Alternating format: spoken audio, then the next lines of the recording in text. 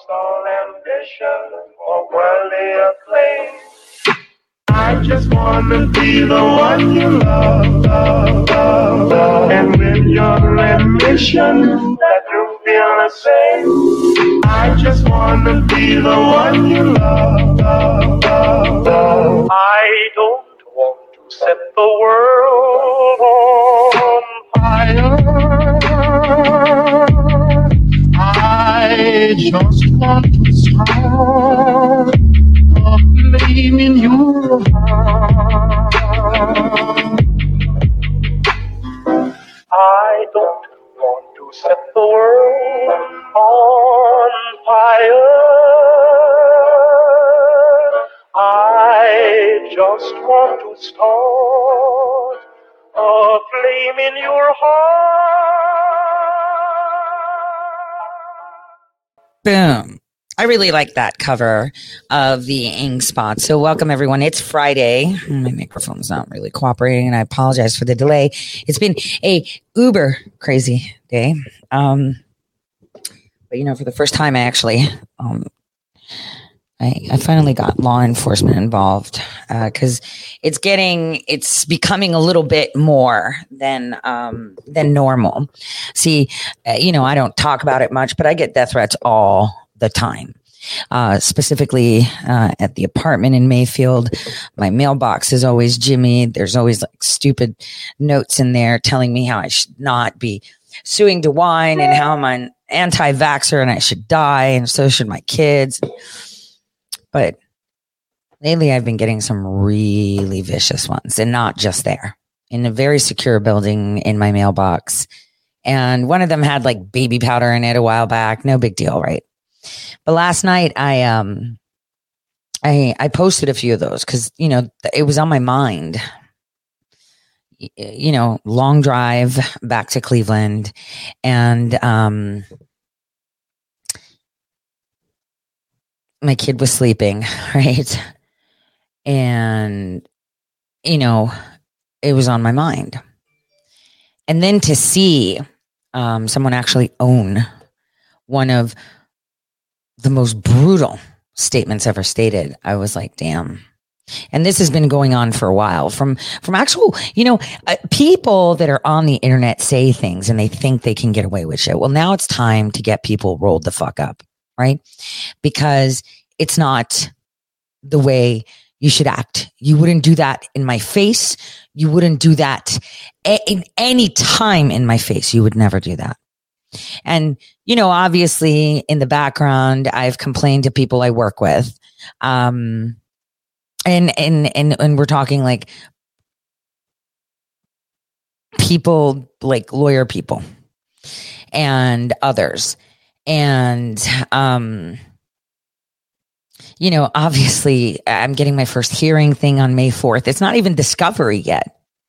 It's supposed to be just about Akbar. Like I have no clue why the magistrate is jumping in anyway, but this is a very important case. And I don't think people understand it. It's so important that everyone that's supposed to be helping is having their own fucking drama right now, meltdowns and, pretending that they're allowed to disrespect. They're allowed, to roll you down because, they've got drama, right? They've got drama. So they're allowed to bring it in my space and then say we should share the burden because you weren't paying attention to my drama, right? And that's the thing. That's what one would call like naive or dependent relationships. I say that all the time, because obviously I lived a life and had a career where I would actually lie to my loved ones because I couldn't tell them what I was doing. And therefore I would allow certain behaviors, speaking down to me, demanding things from me. And I would make that concession because I'd say, I'm lying to them. So they're probably figuring out that, I'm not being honest. So I should just, leave it alone. Right. That was the whole thing. And that was, and I allowed that to happen. I actually allowed it because I would qualify it with, since they don't know, people have the right to behave like babies and disrespect me and not acknowledge, anything. And, you're supposed to guess what someone's going through. So, you're supposed to, just make concessions. Well, it's not. No, that's not it. You should be treating people the way you want to be treated, right? Not, well, I'm to this. That's stuff I don't need now. So the fact that it's happening now means either they were there for that specific purpose to cause shit at that point, or B, they're cracking under pressure and I really don't need someone that's a chain that's linking cracked. Nope. And see, and I get it. See, I was trying to get to it because I was thinking about it driving down to Columbus yesterday. That, people that are depressed, like actual depression, and it's not a nice thing. I believe I struggle with that, but I would say it's more PTSD-ish, right? But they always use the I and the me a lot. Like, I have this, I have, they're always I, me, me, I, right? And how do they normally, like, it is like well known that normally people that are depressed use, me, I'm like so overwhelmed. I can't do this. I just need to run. Those people that are depressed are, self-centered and selfish because they're depressed, and it's understandable. But, there's one key way to get out of depression. See, being depressed is genuine. And that's because you feel that there's no meaning or purpose, and you're not stimulated, or you're not happy, or you're letting other people play you like puppet strings or whatever, right? It's because you need to have genuine meaning. But in order to have genuine, actual, real, hardcore meaning to life, right? You have to understand that can only be achieved when you actually offset that hardcore suffering. And the only way, right, you can actually achieve this meaning in your life, this purpose in your life, this feeling of accomplishment, right? And get this, how would I say it? I'm trying to find the right word. Bona fide. There we go. Bona fide meaning, right? Because depression is bona fide suffering. So how do you swap from bona fide suffering to bona fide meaning in life? I'll tell you. Bona fide service to others. If you treat every person and even yourself more, if you treat yourself like someone that you are responsible for, if you actually have bona fide service to others because you want to see them smile, you want to see them better, right? That is how you get out of your bona fide suffering. Okay. That is exactly how you do it. And that is not a secret. I mean, for those of you that are religious, it's in all religious texts: service to others, service to others, service to others, because that's key. It's key.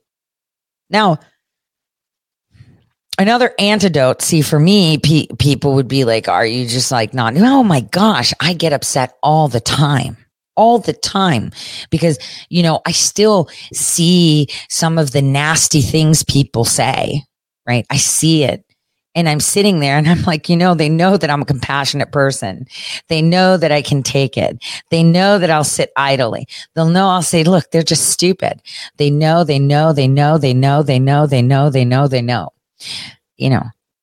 But, it's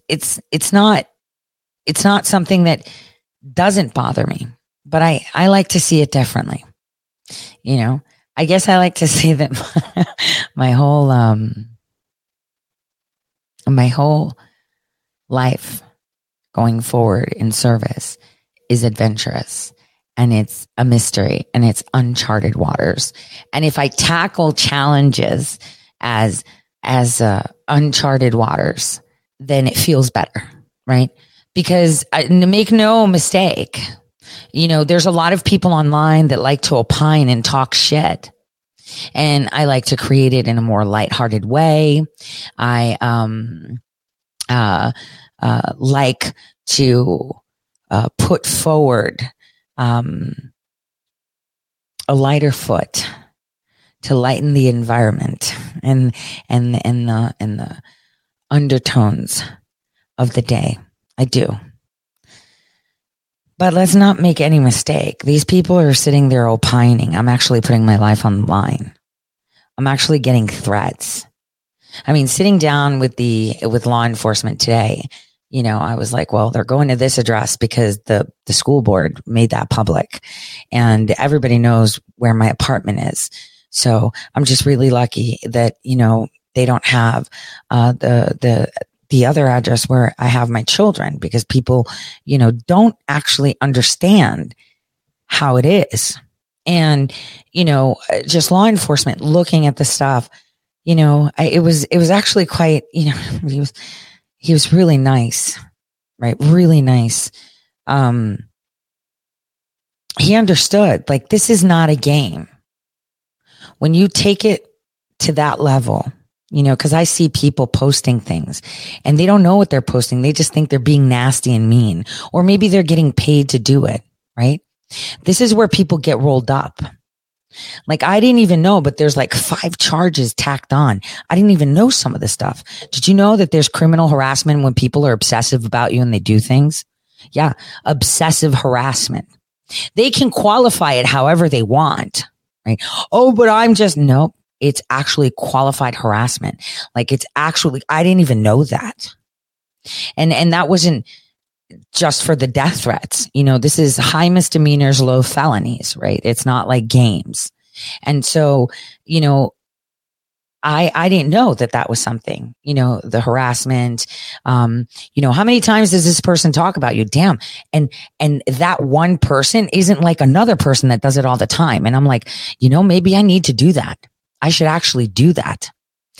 When I'm in Florida, I'm actually going to do that now, since it's happening there. And I'm actually going to do that because I need to start getting law enforcement involved and getting these people rolled up. They can't just say things and do things and get away with it, because this is not a game. To them, it's a game. It's about selling a book or their fucking jerky or whatever it is. To me, it's my life, my family, and my country. And that's the way it should be seen by all. I don't understand how anyone would conceive that differently. I know the newspapers are a little bit more careful. Like, Raw Story has got a real problem on their hand because they posted stuff that isn't true. Seth Keshel's text, he apologized to me. He's like, I don't know why I said this stuff. I don't know why I did this. I was really upset. You guys know that. Yet they posted it as if it's fact. This is where people need to start to get sued. But, anyway, about Raw Story, just so you guys know, that's actually an IIA operation that Patrick Berge has been a part of for a very long time. And that's actually something that will be shown in Shadowgate 3. So it's interesting that he's the only one writing stuff there. Well, having someone else pretend to write it or whatever, but it doesn't matter. It's a piece of shit of a rag. Nobody reads it, right? They pretend they're important and they're putting lies. And you know how they're scripting them? Well, someone else told us. So then they're allowed to do it. Someone else can tell you that I'm Mickey Mouse. Does that make it true? No. So, this for me is just rolling people up for harassment. I couldn't even believe that when someone who collects information for me on some parts, there's over like 100 hours of just attacking my children and I by one person. Like, this is, this is so bad. It dawned on me, at first I'm like, whatever. But I think I've been desensitized, right?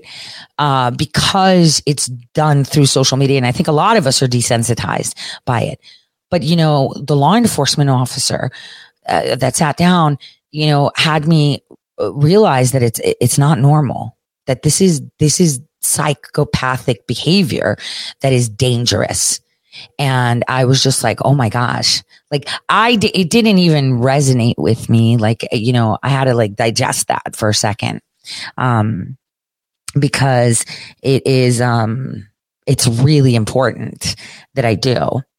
I have to digest it because I couldn't fathom it. So people are going to start getting rolled up. Like one person is definitely. And, you know, then, you know, the detectives will find out who we are and who they are, you know, who we is in their communications. And that'll be pulled out too. Because I think it's time to literally fight back, because I'm busy going to court. I shouldn't have to worry about my life or someone harassing my children or myself. They could do their own business without attacking other people. I don't care how depressed you are or claim that you're right. You can be right in your own element. Go be right. Right. You don't attack or target or harass or make death threats to someone. So I guess next week, after I hop those, the Tennessee and Florida, I'm actually going to be filing charges there too, because it's time that we put our foot down. It's time that, you know, we stand up. I mean, I think I've been just so inundated with bullshit and other people's stuff that, you know, over the weekend, while the demons were stir crazy during Easter, making people think like they're super important and that they need to, like, you know, whatever, could create more havoc than peace, right? Because they're really important right now, right? I stood back and I thought, why have I let this happen? Why did I allow people like that into my life? That would, you know, these are questions I ask myself, and everyone should be doing that self-reflection. Because if we all did it, then we would understand why our nation is in the position we are now, right? So when I stood back and saw it, you know, I was kind of like pondering on it, and it's been sitting with me all week. And during, I guess, you know, a 2.5 hour drive, you get to think, right? You think. And obviously at some point we were stuck in traffic that Phoebe and I were having a crazy conversation that when my campaign manager called just to say something, she was like, hey, can you hang up? Because we're having a really good conversation. But it's important that we assess situations and let it sink in and try. And I say this all the time, to be objective. Now, no matter how objective you are, you can't see it if you don't step outside the forest. And I think that was my clarity time of realizing, oh man, I just need to cut the cord, because I'm getting sucked in. I've always said this: stupid people will take you down to their level of stupidity and beat you with it, right? Because they're experts at being freaking stupid. And so, you know, we need to be able to see things clearly. Like when I was describing, you know, this, and I was like, but that's okay, because so-and-so, there's like so many hours of just like targeting and doing shows about me and my kids. And the person was like, that's not right. Now I can't help you because that's not happening here. You should go to that state and file it, because that's a felony. And I was just like, it was perspective, right? Through speaking through law enforcement, you know, multiple people, right? Not just, the one guy who, you know, took the charges and did the report. You know, it was a perspective that, you know, I didn't realize, you know, I had allowed to occur, right? I can't even believe that I allowed it to occur. Like I felt so ashamed when I thought about it, because like his face, I guess, you know, said it all. And he was like, oh, so you're going to be like going to the, his she's going to go to this police department and but it was like, I felt so embarrassed, you guys. I felt like I was dumb. I was like, oh my God, how did I allow this to perpetuate so long? Why didn't I do anything?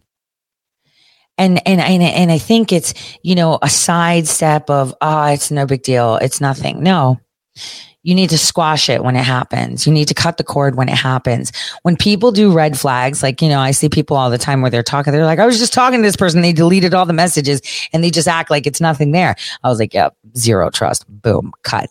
I do that all the time. Someone pulls a shit stunt like that to me. It's like they're dead to me forever. I don't give a shit. If they're like, well, I have the right to do, I don't give a shit. Right? That's a trust thing, right? You don't have the right to control what information I can still have when we share that information. That's a trust thing, because I don't know if you've saved it and I don't have it, right? You get it, guys, right? Like in your text messages or anything. And so, I know a lot of you say trust, but discern. Look, God is a bigger deliverer of justice than any one of us, right? And it is very important that we trust, because it's a good thing. And it's very important that we do have faith in God. And yes, we should be discerning things, but I think, how can we discern something when we're in the thick of it? It's not like we can see it. And today was like yesterday, I was kind of like thinking about it, and I was like, it's not normal that I'm getting like really nasty ones. Like, I'm going to slice you up and feed you to hogs and all this other crazy stuff. Like, that's not normal. Right? That's like demented, psychotic things, right? That's scary if you think about it, right? That is really appalling, right? I get death threats for years now, all the time, right? I think even Patrick Berge mentioned he wanted to cause me harm. And I think we have that somewhere written and video and stuff like that. But it's not about him today. It's about someone else and a group of someone else's, right? And so, for me, I knew that it was going to be really difficult with this Dominion case, because a lot of people are butthurt. A lot of people wanted to be right. A lot of people wanted to hate me. A lot of people wanted me to stay silent because it's coming out. A lot of people wanted a lot of things. Right. And they thought that because everyone is in the thick of it, that they would accept it. I think we've lowered our standards in human interaction, right? When you have a public discourse, it's like we're allowing people to speak to us, in the way they want to. Obviously, the way you talk, you're going to receive, right? And that's okay. And having arguments is okay. But when you have people that completely blank you, like let's give an example. Let's pretend, let me pick someone. Let me go to the chat and find a name, just a random one, so it's easy. Okay, JD 1955, right? You and me are friends, apparently. This is just a hypothetical situation, just so you can guys see just how fucked up people are. You and I are really good friends.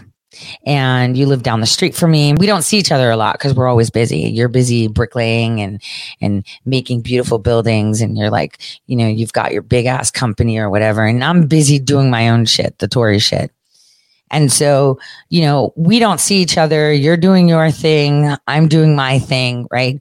And, we talk last night and I'm like, yo, JD 1955, tomorrow, can't wait. I'm going to pick you up. We're going to go out. And you're like, yeah, so dope.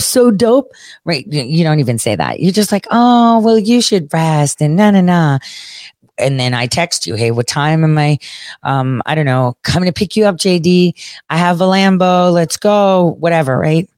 And you don't respond. So then, the next morning I'm like, hey, yo, like, what do you mean you have to call your mom? Like, you're an adult or, or whatever. You need to call the bank. Right. And JD's like, I got to call the bank before we can go out. And it's like, why do you need that? I got you. Let's go. You still don't respond. And then, let's go. And I'm like, you know what? I'm just going to roll up to JD's and see him. And then I call JD and JD's like, yeah, so like, I'm moving out of state. And it's like, wait a minute, when were you going to tell me this? Like, oh, well, you were busy. I didn't want to bother you. What the fuck? See, people are mentally ill when they think that kind of behavior is okay. Right. This is an example. Another example, is, people, asking you when they're depressed and, they have their period, they broke something, they're upset, they're stressed out, that they could talk to you the way they want to and do things that shouldn't be okay. Because you should understand that. And because you didn't know they were going through all of that, you should share responsibility for it. You see what I'm saying? That's even more crazier. Super crazy, right? Super freaking crazy. Like, how in the world am I supposed to know you're going through something? Oh, but JD, I didn't want to tell you because, you were busy making this big building and shit. And so, yeah, I'm not going to tell you. Like, this is how people are. This is the insanity. Yeah, that's narcissism. Exactly. Thank you. And it's submissive narcissism. These are people that are abused and taken advantage of. This is America, though. Almost 99% of Americans are agreeable, right? And that's a huge problem. They sit there and they allow people, that are not agreeable, that are not nice people, take them and run them over and guide them and do shit because that's it. So anyway, JD's just an example, okay? Just an example, right? That's what happens. And see, we've all become agreeable people from the media, and we've been conditioned to say it's okay to have crazy ass behavior, dangerous behavior, psychotic behavior, sociopathic behavior, because, it's the internet and that's okay. And they're just angry and it's okay to do this. And then there's people that actually encourage that behavior, which is even crazier, right? So that's the thing. The world has lost its mind. Right. And you'll have, these dangerous people, these insane people tell you, but, I'm like, totally your friend. I love you. I bought you a coffee, hey, JD, I helped you, pick out the tent. I even helped you pitch the tent. How dare you not say that, it's the most insane thing. And you know why? They fragmented our actual identities. They've created us, right, to put us down into these little tiny boxes. So let's break down my box, right? I'm Tori, so I guess my skin is white, even though it would be olive, vitamin D deficiency and shit, right? I'm white, so that makes me privileged. So I oppress people, right? I'm educated, so, I have a degree, so I'm also oppressing people, right? That's another identity they've given me. I'm a mother, so, I guess no. See, I'm actually a victim because I'm a single mom, right? That's a victimization thing, right? I'm fat, so I'm a victim as well there too, right? I'm just counting out all these different identities that I can play with, right? I'm Greek, which is actually considered a minority, so I guess I'm a victim there too, right? Right? I believe in God. Oh, shoot. Now I'm an oppressor now, right? Because religion. I'm straight, so definitely oppressing people with that too. I don't play pronouns. Whoops, super oppressor. When it comes down to it, I don't give a shit if you've got 20 little fragmented identities and you've got one that says you're white, they will take you out. I don't care how many other victim cards you may have to play, because people love to play the victim card, right? And that's the thing. We've been conditioned because they fragmented our identities and people have lost their fucking mind. Everyone's insane. Everyone's depressed. Everyone's a narcissist because you're on the internet and you think that you can say things and do things that normally are not allowed. Like, speaking to the first law enforcement officers, it was like, dude, lady, are you okay? Why are you saying that that's normal? Right? That's not normal. And it's like, I was thinking, oh my gosh, it totally isn't. It's like, I've been put in my place, right? I've woken up from that trance of being sucked in, that behavior like that is okay. And so, in order for us to see clearly, obviously, we have to trim the fat and the things that don't make sense, because people have literally lost their mind, right? They get on and they say things like there's no effect, and they feel good because they're like, look, I'm hurting you. Isn't that great? And it's like, oh my gosh, what kind of disgusting person do you have to be to say that because I'm hurting this person, it's a good thing? And we're all victim of it at some point. But it's like to constantly do it, to obsess. It's called, what did he say? Criminal stalking. Like, I didn't even know that. Like taking your stuff, putting it out, putting out things, intentionally trying to cause you harm, which, guys, I actually found this shit written that they want to cause harm. That's a felony. And I'm like, why have I been sitting down? And I said to the law enforcement, so I just go down there and I was like, and what do I need to produce? Oh, you just need to produce whatever you have, because obviously these are crimes. And then I was thinking, why haven't I done this? Obviously, time is one, because the first thing I did was try to look on the internet to go ahead and do it, because I was like, oh, I have to go drive there, park there, wait my turn, and I could be working. But, it's like, I think people don't realize just how nuts this is. It's like, does somebody have to die before things are stopped? Because this is dangerous. And we've allowed people to do this because they're butthurt, because they want to sell whatever they want to sell. It's okay to commit literal crimes. So it's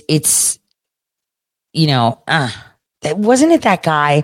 Who was that guy that went to jail for supposedly cyber stalking and death threats? It was someone important that they pinned him with that, even though it wasn't like that bad, but they still pinned him and he went to jail. Like, people are actually going to get rolled up, and I don't care.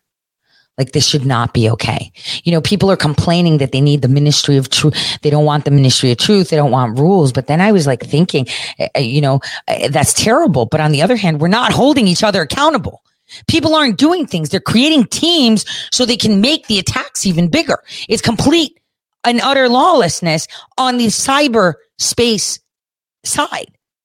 And it's fun to make fun of libtards, right? It's totally fun to mock. Like, politics, fair game, right? Loser senator, loser congressman, not a president, is a president, is not. But it's actually tribalistic. And it is freaking dangerous. And now it clicked as to why we have these crazy riots, why people scream, when they see you and they talk. I mean, it's really crazy. And, people are going to get rolled up. Like, it's done. I'm like, done. And I know a lot of people in their twisted minds think, well, I'll just talk myself. Yeah, you better talk yourself out of it to the judge and explain and qualify why that behavior is okay. The judge isn't going to say it's okay. There are laws. And when it was spelled out to me like that, I got it. And I was like, see, I've been preaching about let's enforce the law, let's use the law, let's apply the law, let's use the lawfare, but we're really not doing it right. This is it. Insulting someone, you're fat, right, is one thing. Stalking someone every day and having hundreds of hours of footage of just trashing someone and even, writing about it and even lying about it, right? That's something you need to take up with the judge. Like, I don't even have to be there. The charges are there. The detectives are going to do the work, and they're going to be like, damn, like, this person's sick. It's over.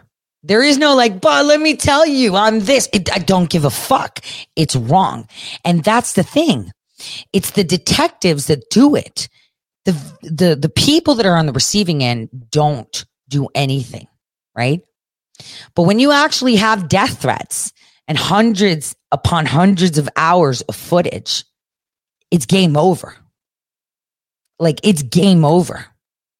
And so, for example, I got death threats from Pete Santilli on my phone. Like, on my phone, that's how dumb he is. Like, why would you do that? He's been doing that for forever and a day. Tell me to watch my back. We're coming for you. Who's we? And how is that okay? When your intention is to cause mental anguish, it's a real thing. So this is a good thing. Like, I kind of feel better that I did that because, I've been like, low key stressed out, getting stupid Post-it notes, random letters in the mail, things posted on my mailbox, that concerns me. Right. But it's another thing when it's being applauded too. That shows you the sickness. So I guess it's important to see how this pans out because this is not okay. Law enforcement also told me your case is pretty high profile. So now you need to be documenting everything, every little thing that could be out of place. Document. So, I'm going to start doing that. Because it's just, nope. It's really bad. And I want all of you, and I'll try to be better too. It's fun when we poke fun, right? And ha ha ha. But I think everyone should be more considerate of how they interact online, because it just dawned on me that a lot of the interaction that we see is actually criminal, right? It's criminal. The way they interact, you see it. And, I try to, sometimes I'm victim of it, the trolley part, right? Where I want to insult someone, but that's insulting. I don't harass them, right? I guess maybe John Brennan with the little toast things, but, I'm going to hold my tongue on that one. Yeah, I can't fix that one, but you know what I mean? This is something that all of us should be aware of, because for me, I guess it was like more of a realization, like, getting the eye crud out of your eye. It's really important that we actually get, our internet bill of rights done. And people should be held accountable for behavior like that, that is intended to cause mental anguish. That's actually called criminal harassment. I urge every one of my listeners to be a little bit more,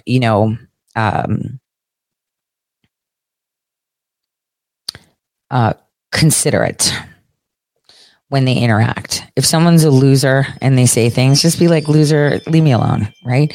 If they start going at it, just block them, just block them. You don't need to see that anymore. You can choose to block them. Now, obviously, if they start putting notes in your house and stuff like that, you take it to the next level. I mean, I think my lawyer was like, why haven't you gone to the police yet? And I was like, well, let me see if I could do it on the internet. So, having said that,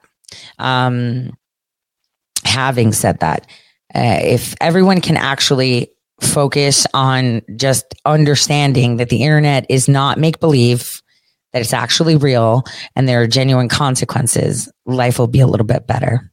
Now, yesterday I went down and I had a little campaign event.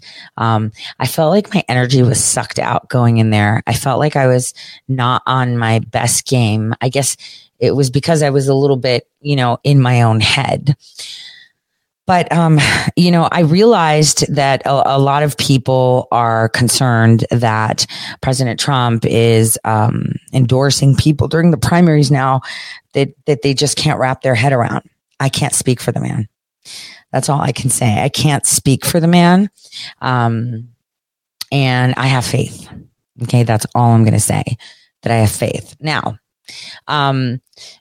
before I close the segment on death threats, I wanted to show you a segment that was done by Vice on just that in regards to election workers. I guess election whistleblowers don't count, but let's go.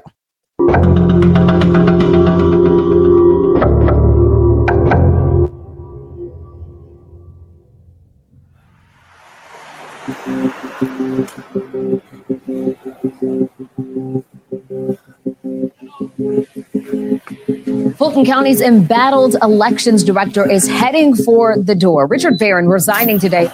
How did you know? Barron, in his resignation letter, wrote of the intense scrutiny and threats to our personal safety. Time's running out, Richard. We're coming after you and every motherfucker that stole this election with our Second Amendment. Subpoenas be damned. You're going to be served lead, you fucking enemy communist. You will be served lead. Rick Barron and his staff have received hundreds of violent threats since 2020 from people who believe the Republican message that the presidential election was stolen from Donald Trump. You ought to blow your brains out, you piece of shit.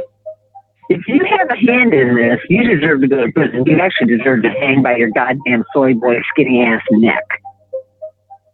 Election officials across the country are reporting feeling unsafe and are quitting their jobs. But when we met him in July, Barron said he wasn't going anywhere. I think at this point I've decided to stay because, you know, if I leave, I think the conspiracy theorists, they win. A few months later, he's left his job and moved into a new apartment.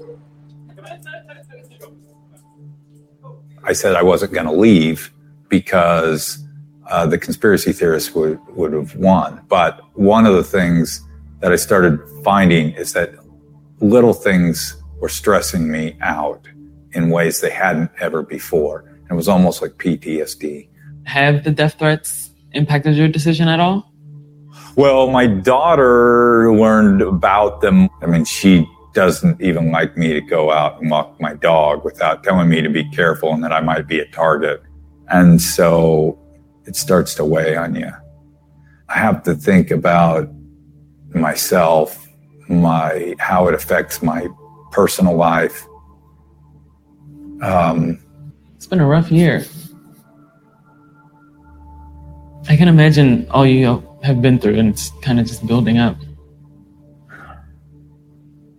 You just run out of energy. And it isn't really even the people that make the phone calls. It's the leaders. They aren't leading anymore. I think they're cowards and hypocrites. Do you think law enforcement should have done more when you were reporting these threats? You know, I think at some point, law enforcement needs to step in and stop the harassment of public workers. Barron did report the most serious threats to the Fulton County Police Department. These included emailed statements about what his staff and their family members were living through. One staff member said her mother was doxxed and called racial slurs. Another reported that people showed up to his house. And another received a call that people with guns were coming to, quote, kill all government workers. Fulton County Police have not opened an investigation into any of these incidents. We're heading to a Fulton County elections warehouse, and we're going to try to get in touch with some of the people who made threats to election workers. And as you can see, there's still security parked out here to kind of safeguard this warehouse, even a year after the election. So some of these people that left threats did it by voicemail, and they left their phone numbers. So we're going to try to give them a call back and see if they pick up. So this person called from an Atlanta area code, and we're going to listen to the threat. Hey, Rick, I'm one of your constituents here in Forsyth County, and I watched that hearing yesterday, and it's quite alarming. I guess, what is it, tar and feather? I don't know what we do these days. Is it firing squad? Is it hanging for treason? Ooh, boy, you better run. That's all I got to say. Hello. Hi, my name is Alexis Johnson. I'm a reporter with Vice News. We're recording this phone call, but I wanted to get in touch with you about a call you made to Richard Barron regarding the 2020 election last year. Yeah, you'll find out. I got to pass, though. Thanks. Hi, my name is Alexis Johnson, and I'm a reporter with Vice News. At the tone, please record your message. So give me a call back if you will. Thank you. Right. If you feel you received this message in error, please... Well, somebody's calling me back from Tennessee. Hey, Hey, I'm calling back somebody that called me about some election or something. Yeah. Hi. Thank you for giving me a call back. My name's Alexis Johnson, and I'm a reporter with Vice News. Yeah, well, I was just calling to talk to you about a phone call that you made to Fulton County election workers last year. Yeah, I think I'm like every American that's watched elections get decided the night of, and then I watched Georgia, and you can't tell me that the people that were doing what they were doing caught on video were not doing something dishonest. When you called Mr. Rick Barron and said that we're watching you all closely, can you describe like what you meant by that? Oh, yeah, absolutely. We were watching video feeds the whole time. We know what they were doing. Do you think it was the right thing to do to call some of these people voicemails that they might have felt was threatening and they might have been fearful? That's on them. You know, when you're a public servant, you've got to be ready to stand up to the scrutiny of people. Then I would say that if you've done any nefarious actions, anybody that's threatened by what I said, you're only threatened because you're guilty. This is John Johnson, right? I just wanted to confirm. If you'd like to confirm that, you can. Okay.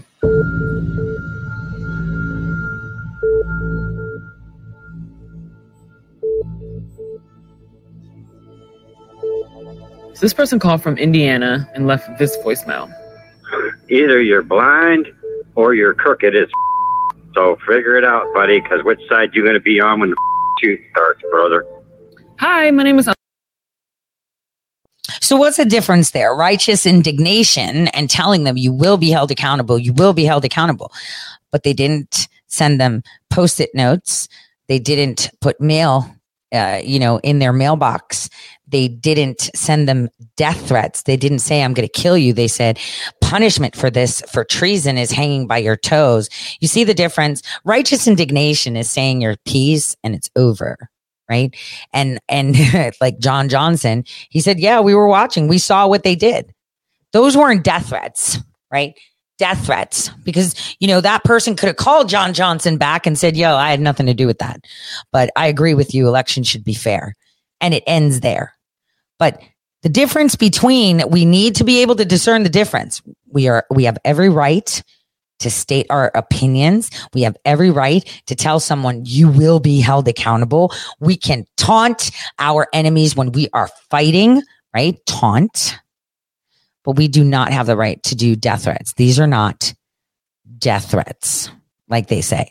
They're saying they're death threats. That's not a death threat. That's telling them you will be held accountable. You will hang by your toes, because they all will. They're going to be in trouble. All of them are. And there she is in the room with the damn election machines. Isn't that weird? Like, how is she in the room with the election machines? Like, I'm so confused. I'm just going to leave it. So we have to see what the difference is. You don't threat someone's life, right? But you can tell them, I promise you that there will be consequences, right? Threats to someone's life is a big difference. Now, I wanted to give you that because this is what is being used in order to create the ministry of truth. And that's because we have people that don't know when to stop. So, it's very important that we understand the differences. And it's very important because bills are being passed, and you're going to see it in your state very shortly. And this is just a heads up. Okay. Now, a heads up that's a little bit longer in the extent. It should be coming, I don't know, in the month or so that they're going to start discussing it on a state level. But something on a more closer note is something that I had told you guys a couple weeks ago, that currently at this moment, we are fighting a battle against religion, and that Christianity is clearly taking a back seat.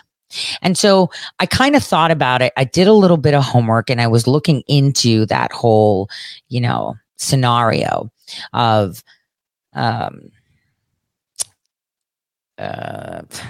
religious persecution, especially within our armed forces. So I thought it would be a great opportunity right now to show you the interview that Lieutenant Colonel Carla Weiss had with Emerald Robinson. It was quite an exciting interview. I can't seem to be able to find it on Frank's speech, but I have it for you, and I'm going to play it for you right now. Lieutenant Colonel Carla Weiss is a 26-year member of the Air Force and a Catholic. Colonel Weiss submitted for a religious exemption on September 21st of 2020. Weiss's lawyer notes that the military, quote, bends over backwards to accommodate other religions, but actively wait a minute. Christians, let me pause it. Creating a double standard. Give me a second, you guys. Is unlawful. In her, did you guys say that there was no audio? You couldn't hear her? Okay, there was no sound. Okay, I'll do it again. I'll start it over. I apologize. I sincerely apologize. Here we go. Lieutenant Colonel Carla Weiss is a 26-year member of the Air Force and a Catholic. Colonel Weiss submitted for a religious exemption on September 21st of 2021, saying abortion is a sin and against her faith, and she did not want to take the COVID vaccine that's being mandated by the Pentagon. However, on April 14th, Weiss was served with a denial and next steps. She was given 3 options. 1, take the vaccine. 2, appeal. Or 3, separate herself from her service or retire.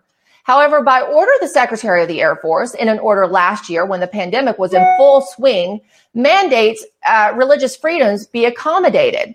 So Lieutenant Colonel Weiss has decided to take option number 2, an appeal, citing religious disparity and persecution in the military. In her appeal, Weiss's lawyer notes that the military, quote, bends over backwards to accommodate other religions, but actively persecutes Christians, creating a double standard that he says is unlawful.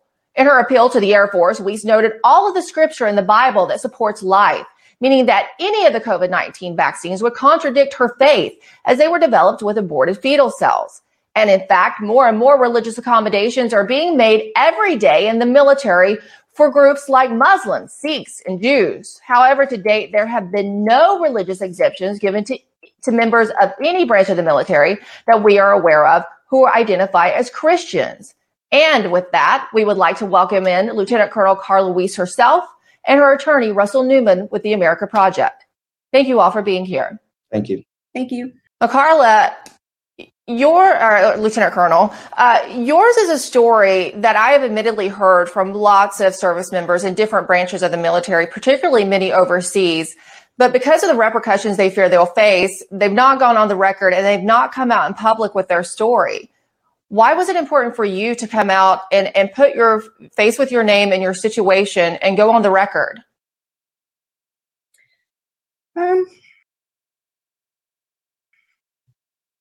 It's important because we're all in the same place. We're all facing the same things. And we're facing it because we have a religious objection to getting the shots. But yet we're still facing the repercussions for it. Right. And basically, your branch of the military so far has given you 3 options based on the denial letter they gave to your religious exemption. Either you can start the vaccine regimen, you can appeal the religious accommodation denial, or you can retire. You've been in over 2 decades. What do you do from here? You've sent in the appeal. How do you see this going from here? Honestly, I don't know. I take it day by day and I hope for the best. And technically, by the option of retirement, I actually don't have that option. So it's either separate or retire. Yes, I have over 2 decades of service, but I'm currently under an active duty service commitment because of the job that I currently have. So I don't have the option of retirement. So if it does not go favorably, I'll be forced out with nothing. Wow. Now, you highlight in the letter appealing the denial, you highlight that as recent as last year, there was a letter from the Secretary of the Air Force that noted that they had to adhere to religious accommodations that you can't impose on a service member's religious beliefs. And those provisions have been made and accommodated to other faiths like the Muslim faith in reference to wearing hijabs, which we noted at the top of your segment. Also with yarmulkes, beards for certain Muslim and Sikh men. So what are accommodations that are currently made for Christians like you? Are there any? Because I'm not aware of any accommodations made. Not in general. I think any of them that are made are more superficial. For example, if I requested Good Friday off because I want to observe Good Friday services, I could, as long as it doesn't impact the mission. So this past Good Friday, technically I didn't ask, but I also was not upfront accommodated for anything. I was actually by name requested to complete a portion of the mission because no one else was available. Now, Russell, as her attorney, I have a question for you, because in your filing, I noticed something in your letter that you brought up that I wasn't aware of. Now, we knew that there's not an approved vaccine that's available to be taken. They're still using the EUA, the emergency use authorization vaccines, because the others have not been manufactured. But you're also saying even the ones that are quote unquote FDA approved and are touted as FDA approved, Comirnaty and Spikevax, that they're not actually what you call FDA approved. They have a BLA, meaning that they were approved to start trials. Can you explain that to our viewers? Because I don't think anyone really knows that. Yeah, sure. So when they say that the vaccine has been FDA approved, what it is misleading. It's a true statement, but you have to ask what has been approved by the FDA. In order to introduce into interstate commerce a new product, which is all of these shots, in order to introduce into interstate commerce a new product, to start a clinical trial, you have to have a biologics license application submitted and approved by the FDA. Now, all of these shots, the J&J, the Moderna, the Spikevax, the Comirnaty, and then the Pfizer BioNTech, all of them have been approved by the FDA in the sense that they have a BLA. What does that mean? That permits these companies, these pharmaceutical companies, to interject into interstate commerce a new product. That begins the clinical trial. Now, the clinical trials are supposed to go on for 8, 10, whatever, many years, so that the scientists and pharmaceutical companies can study their effects. And then the FDA makes a determination of whether or not to approve the shot itself. And these have not been approved by the FDA. The only thing that has been approved is the BLA, the Biologics License Application, which permits them to start a clinical trial. Now, under emergency use, you cannot mandate an unapproved product. All of these are unapproved by the FDA. And federal law, the Code of Federal Regulations, the Supreme Court case law, and the FDA guidelines require that the recipient be given the option to refuse. So the Air Force in this case is just blatantly violating federal law. And so we're asking them to relent and to reverse Lieutenant Colonel Weiss's religious objection, which they need to provide. They shouldn't be mandating in the first place. Well, Go ahead. Right. And several people have made that argument, but they've been shot down. And clearly, Lieutenant Colonel Weiss, you're opposed to the development of the vaccine and the fact that it does use aborted fetal cells in the development and in the making of the vaccines. Other service members who have raised alarms, I've been told, sources all over the world have told me that when they raised their concerns about not only the vaccine mandates, but also the COVID restrictions and what it did for military readiness, remember the lockdowns and the work from home that even occurred in the military, that they were essentially punished. They found ways to do it with not saying that's explicitly what it is. And you in the military know there's ways to do that. And they saw repercussions. Have you faced any blowback from your leadership in your job? Have they essentially punished you in any way for not adhering to the vaccine mandate so far? From my current job and where I'm physically located, not directly. However, the other pieces of my job as an upcoming nurse researcher, I'm supposed to be afforded the opportunity to go to things like professional conferences, specifically military professional conferences for nurse researchers. That is tri-service. So it's all of our services. I'm supposed to be able to go to grant camp to learn how to conduct those processes for research and things of that nature. I can't do that. They say explicitly on their website, you must send in a copy of the front and back of your Vax card so we can verify you've been vaxxed, or you cannot attend. So I'm denied those professional opportunities. Right. And the case I hear from a lot of members of the military who are concerned is that it also hurts our military readiness. And you're going to see exodus of some of the best and the brightest in the ranks because of these vaccine mandates. Now, I have to ask you, Russell, because this is a different argument than I've heard with the other contest to the vaccine mandates, even in the military, and that being that there's religious accommodations given to other religions, but not to the Christians. And Carla, also, Lieutenant Colonel, you can maybe answer this for me. Are Muslims and other faiths, are they opposed to the vaccine for the same reason as well? And have they been accommodated any kind of religious exemption for not wanting to take the vaccine, or is it Christians only? Russell, you want to take this first? So I'll just go to the accommodations part. The Islamic faith has exemptions in the United States military. For example, female can wear a hijab. That is part of their religious beliefs, and so they are exempted from the uniform standards, which would ordinarily bar it. So they have that exemption. They have kosher MREs, are called religious MREs, and so they have food, that does not contain pork or consistent with their religious beliefs.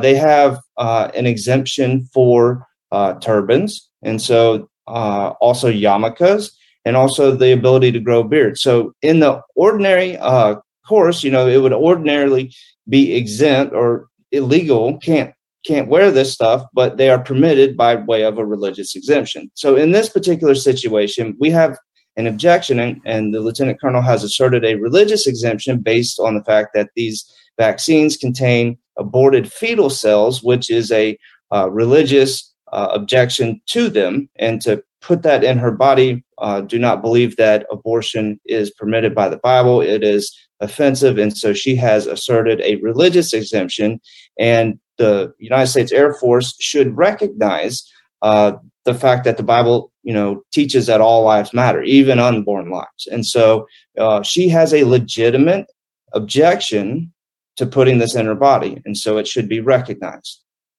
So far, the exemptions have been shot down, but this is a little bit of a different case, a different argument, Russell. So do you see this going all the way to the Supreme Court? It depends on how it turns out. We have submitted an appeal letter, and so right now it's in her chain of command. We submitted this directly to her commander, and so that's Colonel Foster, and so she will run it up the flagpole, if you will. They will make a determination of whether or not to grant her religious exemption. If they grant it, then it's over.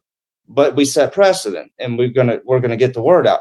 If they deny it, then we will be filing a lawsuit. We will first file in a United States District Court, and then the Circuit Court of Appeals in that area, and then ultimately the Supreme Court. I think it's a big enough issue that it should be decided by the Supreme Court. The only court in America that can make law for the entire nation is the Supreme Court. And so that's why you see splits in circuits. Sure. And so this goes to our entire military, and our entire military should have a Christian religious exemption to aborted fetal cells and being forced to put it in your body.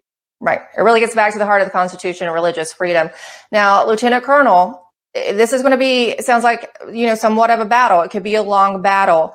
Are you committed to taking this fight to the end, or is there at some point that you decide, maybe I'll just take the vaccine to stay in the military, or are you willing to leave your career if you have to not have to take this vaccine, which is, as you note in your letter, is not even a vaccine because it doesn't stop the spread of COVID, which we all know. No, I'm not going to stop fighting. Just as I volunteered for the Air Force over 25 years ago to defend the Constitution of our United States, this is part of that fight, to defend the Constitution of the United States, to defend the religious beliefs of our service members. Because if we're not protected to be able to uphold our religious freedoms, who's left to protect the rest of America? Colonel Weiss, thank you so much for being here. Thank you both for being here. Please keep us posted on any updates and developments in your case, and come back and share with us what they say about your appeal. A lot of our viewers will want to hear about how your case proceeds and that it has implications that reach far beyond the military for Christians in America in general. So thank you. Will do. Thank you. Now, coming up, President Trump debuted a trailer at his rally in Ohio over the weekend for a much anticipated movie. So what do you guys think? She's going to win it? Yeah, she will. Because this argument of religious exemptions and Christian persecution, right, is not new. And this is why when I saw this come down the pipeline of the military being forced, it kind of gave me, whiplash thinking of the anthrax, and they lost that case with anthrax. And this is why everyone is filing the case like this. But what it reminded me was that there were arguments that I was present for, that, the military has been under fire, that Christianity has been under attack. So I want us to revisit a little bit of history today and a few reports from back in the day. Let's see, should we start with 2015, 2016? Maybe we should take it. Let's see, how far back do we want to go on that one? We'll go 2015. So I'm going to share a clip from Young Turks, believe it or not, where they discussed religion in the military. And I'll tell you why we're starting with 2015 after you see this. Okay? Because you need to see how this has been developing and you just missed it. That's all. You've just completely missed it because we've been busy. And like I said, they've been fragmenting our identity so much that we're so distracted with things, and they're desensitizing us so much that we're losing focus.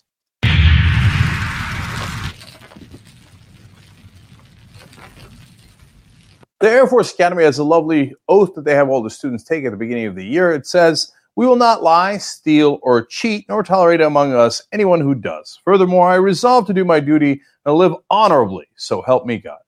Now, it's good. We don't want the kids lying, cheating, stealing, of course. Now, some people objected because they said, you know what, I don't believe in God, but I'm here to serve my country. I'm willing to die for my country and fight for our freedoms, including freedom of religion and my ability not to believe in religion. Okay, so that's very fair, it seems, if you believe in the United States Constitution. Now, some religious zealots like Sam Johnson, who's a Republican congressman from Texas, disagrees. He thinks that this was an outrage that people complained about it. And in fact, the Air Force Academy in 2013 said, you're allowed not to say that last part. Okay, so of course, Sam Johnson said it's because of one radical atheist group's demands. No, but they were demanding that you listen to the U.S. Constitution. That's not a radical demand, I would hope. So what did Sam Johnson do? He decided, I'm going to take the law into my hands. Well, that makes sense because he's a U.S. congressman. That's what he could do. He writes bills. So he introduced a bill that's called Preserve and Protect God in Military Oaths Act of 2015. Why does God need your protection? God is the creator of the universe, and he's sitting up there thinking, man, Sam, I really hope you write this bill. If you don't protect me in different oaths that different academies are giving, this whole thing could break down. Okay, so I'm glad you were there for him. And he explains, our Constitution's very First Amendment protects every individual's freedom of religion, but our servicemen and women who protect our country with their lives are seeing that freedom under fire. No, the atheists and other groups that complained are the ones protecting their freedom, the freedom that's given to them in the United States Constitution to not believe in your religion. That's the whole point of the country. We're the first country to be secular, so that did not have a state religion. We're the first one. Is that amazing? That was what part of the revolution was about. They're the ones protecting freedom in both ways. And besides which, these guys are always like, oh my God, you took away my freedom to thank my Lord. No, I didn't go home and go, so help me God, so help me God, so help me God, so help me God, so help me God, so help me God. Go crazy in your backyard, in your home, wherever you want. You just don't are not allowed to force other people to do it while they're trying to serve in our military. So the whole idea that we took away your freedom is nonsense. You're trying to force your opinions and your religion onto others. But finally, he has this killer quote. He says, "Let me be clear. Americans have the freedom of religion, but not freedom from religion. Yes, Sam Johnson's religion will hunt you down and find you. You have no freedom from it." No. You misread the Constitution. You misunderstood the whole point of the country. Yes, I do have freedom from your religion. I don't believe your religion. I don't have to follow your religion. I don't have to follow your fundamentalist Christianity. I don't have to follow fundamentalist Islam. I can draw any cartoons I like, and I can say any pledge I like in regards to religion because I live in a free country. It's called America. Sam Johnson, you should look into it. Well, that didn't age well because, we've made a lot of concessions for all religions but Christians. Here's actually a clip that Christianity is literally under attack in the Navy. While former Navy chaplain Wes Motter is sounding the alarm, and this is the message. If you're a Christian and you come into the military today, be careful. Your worldview will come under attack. You know why he knows this? Well, it happened to him. Chaplain Motter was told to hit the road and clean out his desk after the Navy didn't like his counseling on preaching the biblical view on sexuality and marriage. Motter fought back and he eventually won. But once again, another Christian under attack for their biblical beliefs. The Brody Files' Abigail Robertson spoke with the former Navy chaplain recently here in D.C. Can you just first tell me about what you have been through for the past couple of years? It's been difficult for me, but the good news is I won, and the Navy exonerated me from all charges. They put me back on the promotion list. They gave me back my retirement, of which I just retired this week. So I'm speaking to you now as a retired Navy veteran. But a couple of years ago, I was detached for cause, brought up on charges for being intolerant, that I didn't care. In private counseling sessions. After 19 years of no blemish on my record, doing great ministry to our armed services men and women, the culture shifted and policies have changed, but Scripture's not changed. So in private counseling sessions, my responses to faith, family, sexual questions as an ordained minister in the Assemblies of God on active duty as a Navy chaplain, those weren't received the way they had always been received in private counseling. They were taken out. There were charges filed. They fired me from the job, and it was an 8-month ordeal. But I just want to thank the Lord for His faithfulness because the church stepped in. So I thank God for that. That it was a religious liberty win. It really wasn't about Chaplain Wes Motter per se. And so the Lord has opened up other doors. There's more positives that have come out of it. I cry easier. I think I preach better. I love my wife more. And I am now the newly elected senior pastor of Stone Church in Chicago, Illinois.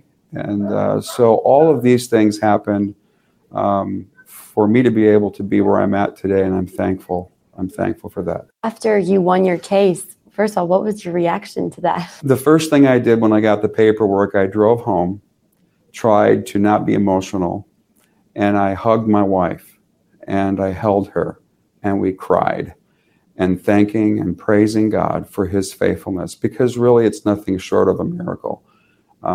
Typically, people don't recover from this sort of thing. But I want to encourage your listeners, I want to encourage the body of Christ that, sometimes trusting God is a moment-by-moment thing. Sometimes you have to relearn how to trust God. But ultimately, I knew the Navy would have my back. Ultimately, I knew the Navy would do the right thing. They needed to be coerced. I thank God for the First Amendment, our Constitution. We have good laws on the books to protect people from religious liberty attacks, government discrimination. So the body of Christ can be encouraged and strengthened in knowing that there's the big church out there. And when the church comes, when God uses the church, we have a great country. We have great laws that protect us. Christians do need to be on guard and alert in this day and age that we live in, no doubt about it. Put your hands up! Okay, I really wanted to listen to the tune and kind of shimmy to it. But I just wanted to tell you guys that's precedence right there. See, they wanted to make an example of him almost 10 years ago. And this is how they've been doing it bit by bit. Now, they laughed at the, bill that was introduced, Preserve and Protect God in the Military Oaths of Acts, because they were removing God in general. And at that point in 2015, as you noticed, because that's when this chaplain was being, he was going through trial. The late Sam Johnson from, I think it's Clay County in Texas. The representative had submitted this bill to the 114th Congress in 2015. And basically it prohibits any changes being made except by authorization or authorization by Congress to the military oaths required for original appointment as a regular commissioned officer, regular warrant officer, or reserve officer, enlistment in the armed forces or National Guard, and admission to any U.S. military service academy. They were changing the oaths. And that indeed was a problem. And this act was the oath. The text of the oath required by this section may not be changed except by an act of Congress. So this is basically all he wanted to pass. That was all he wanted to make sure. That unless Congress says so, none of these oaths can change. No one passed that bill in a Republican majority. Obviously, it was John McCain, Jim Inhofe, Jeff Sessions, Roger Wicker, Deb Fischer, Tom Cotton, Mike Rounds, Joni Ernst, Tom Tillis, Dan Sullivan, Mike Lee, Lindsey Graham, Ted Cruz, all on the Armed Services Committee that didn't get this done. So it went in and it was introduced to them and it was submitted and it didn't go anywhere after that. So I wanted to make it clear. Lindsey Graham actually sat on the personnel board on the subcommittee of it. He chaired the personnel division. That was his job to bring it to the floor, and he did not. So I want you guys to know that there were people that were fighting this because they could see, everybody has a playbook. If they don't, they're not important. So it was really, really important. Now in 2018, this guy made this video. Do religious soldiers have a harder time? And I'd like us to watch it because now I'm going to, right after this, take you back to World War I. Military, and you've seen all these videos and you've heard all these stories about the way the military was before, where people who were religious, they were joining the military, then they got all kinds of crap, they got made fun of, and they had a terrible time in the military. So you're curious, is it going to be like that if you join the military right now?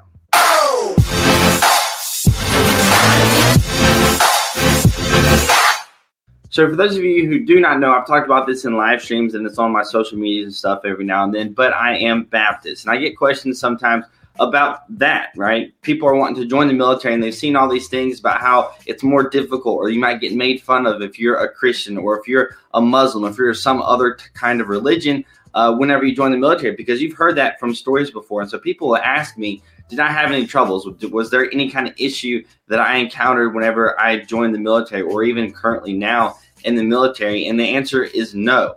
And so the reason I'm making this video is just to put this out there on YouTube, to put this out there for you guys to just talk about it for just a couple of minutes. So it's probably not going to be a long video.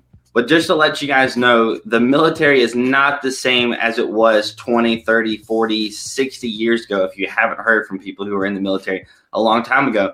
And one of the things that's changed like a lot in the military is EO, or equal opportunity, which is something that's really big in the military right now, which is basically not discriminating against people for, their sexual orientation or their race or their religion, all these different things. We're supposed to, be like okay with everything, And religion is definitely a big part of that. I never heard anybody talking bad about people who are going to the churches on Sunday in the military. And even in my experience, I've noticed that there will be people who are not religious at all, and they'll just kind of go to the chapel service. So they'll go to whatever religious service that maybe one of their friends is going to. Not that they invite them or anything. It's just because it's just something to do. And it is much more accepted in the military today than it was in the past. And I know that in the past, it was way worse. My grandfather, for example, he's been on this channel before. I've talked about him in the live streams. I've talked about him plenty of other times. But my grandfather has been a pastor the majority of his life. But before he was a pastor, he was in the military. And he was one of the guys who basically made fun of and beat up other religious people, other Christians and stuff like that. So that was kind of like okay back in the day. Back, 60 years ago in the military, that was kind of like a normal thing. But it's not like that anymore. If you do that now, you will get kicked out of the military. You will get in a lot of trouble if you make fun of somebody for being religious, if you discriminate against people who are religious. Yeah, see, that's not really true. But let's just leave it alone. You don't, because you're going to get, what is it called, a hate crime. And he's not referring to Christians, okay? We all know who it is. It's to the turban-wearing Sikhs, to the Muslims, to the Jews, the people that actually wear certain items or grow beards to do whatever. You know what? The beard thing, it strikes me odd. Like, I am all for everyone being able to exercise their religion. Other accommodations that they make is that during Ramadan, Muslims do not eat or drink from sunup to sundown. So they get light duty, they get time off. The mission is changed for them to accommodate them. But the one thing that I was thinking is, gas masks, right? If a guy, right, that has a beard has to put on a gas mask, it's not going to fit properly. That's a liability. So for me, obviously that person has the right to not shave and therefore, not fit on his face properly, and then he'll die. But that is his sacrifice for his religion. So that should be fine. And I hope it's actually quite scrutinous on that, if you're on a mission and the dude has beard and it's not fitting, like, you'll try to get him out, but we're not going to kill other people trying to get him out because he chose that sacrifice.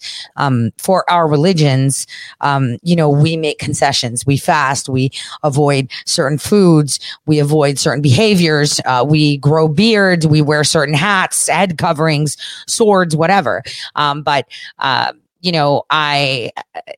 In the exemptions for the beards, that would have been my only concern is, having a fitting mask. And then putting everyone else in jeopardy because yours doesn't fit. So, but if everyone's okay by leaving Joe behind because it doesn't fit on his beard because he chose it, then that should be great. So, now I wanted us to, take a break. But before we do, I wanted to show you guys how the U.S. military was actually attacking veterans of the United States military right after World War I. Showing you this now for later. Enjoy.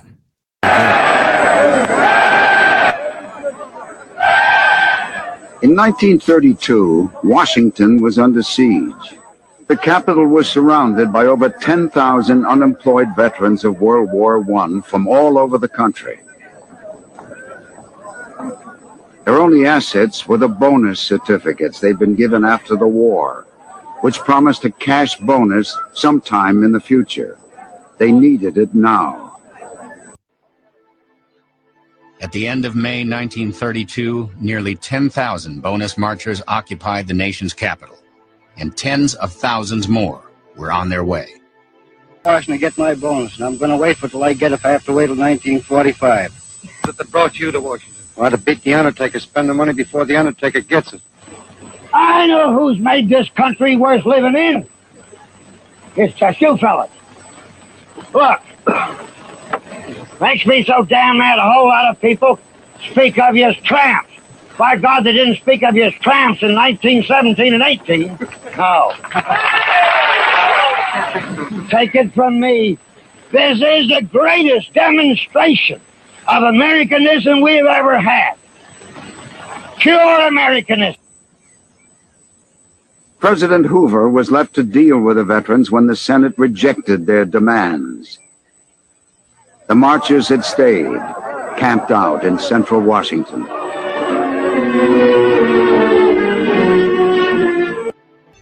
On July 16th, the last day Congress was in session, Washington was on edge. Thousands of angry veterans surrounded the Capitol. Near midnight, the 72nd Congress adjourned. Congressmen left through back doors and underground tunnels to avoid confrontations. The situation had come to a head. The president ordered the evacuation of the veterans from downtown Washington. Now you bring in the troops. When MacArthur moved his troops to the affected area, he knew exactly what he was going to do. And he adorned himself in his dress uniform along with his major aide, Dwight D. Eisenhower. The force stepped off at 4:30 p.m. More than 200 cavalrymen spread out across Constitution and Pennsylvania avenues. Behind them came 400 infantrymen, followed up by tanks and armored vehicles. The cavalrymen, one of whom is Major Patton, have got their sabers out. The soldiers donned gas masks and without warning began hurling gas grenades at the veterans.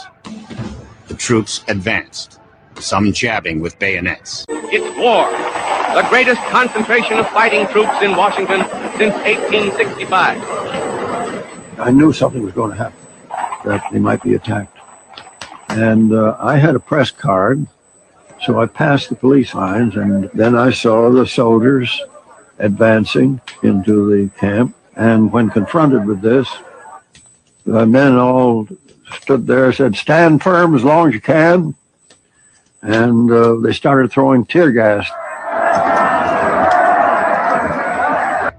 The tear gas was just burning my face. I was trailing behind my dad, and he kept hollering, "Come on, boy, come on, boy." Marchers were choking from the gas, just like the battlefields in France. And so they're being forced out of their shacks by smoke bombs and tear gas, hurled by the troops who have been called out by the President of the United States. I'd never seen anything like it.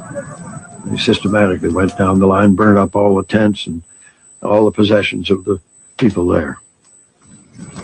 I was thinking of Herbert Hoover when this happened, because his election was in 3 months. I thought this would be the finish of Hoover.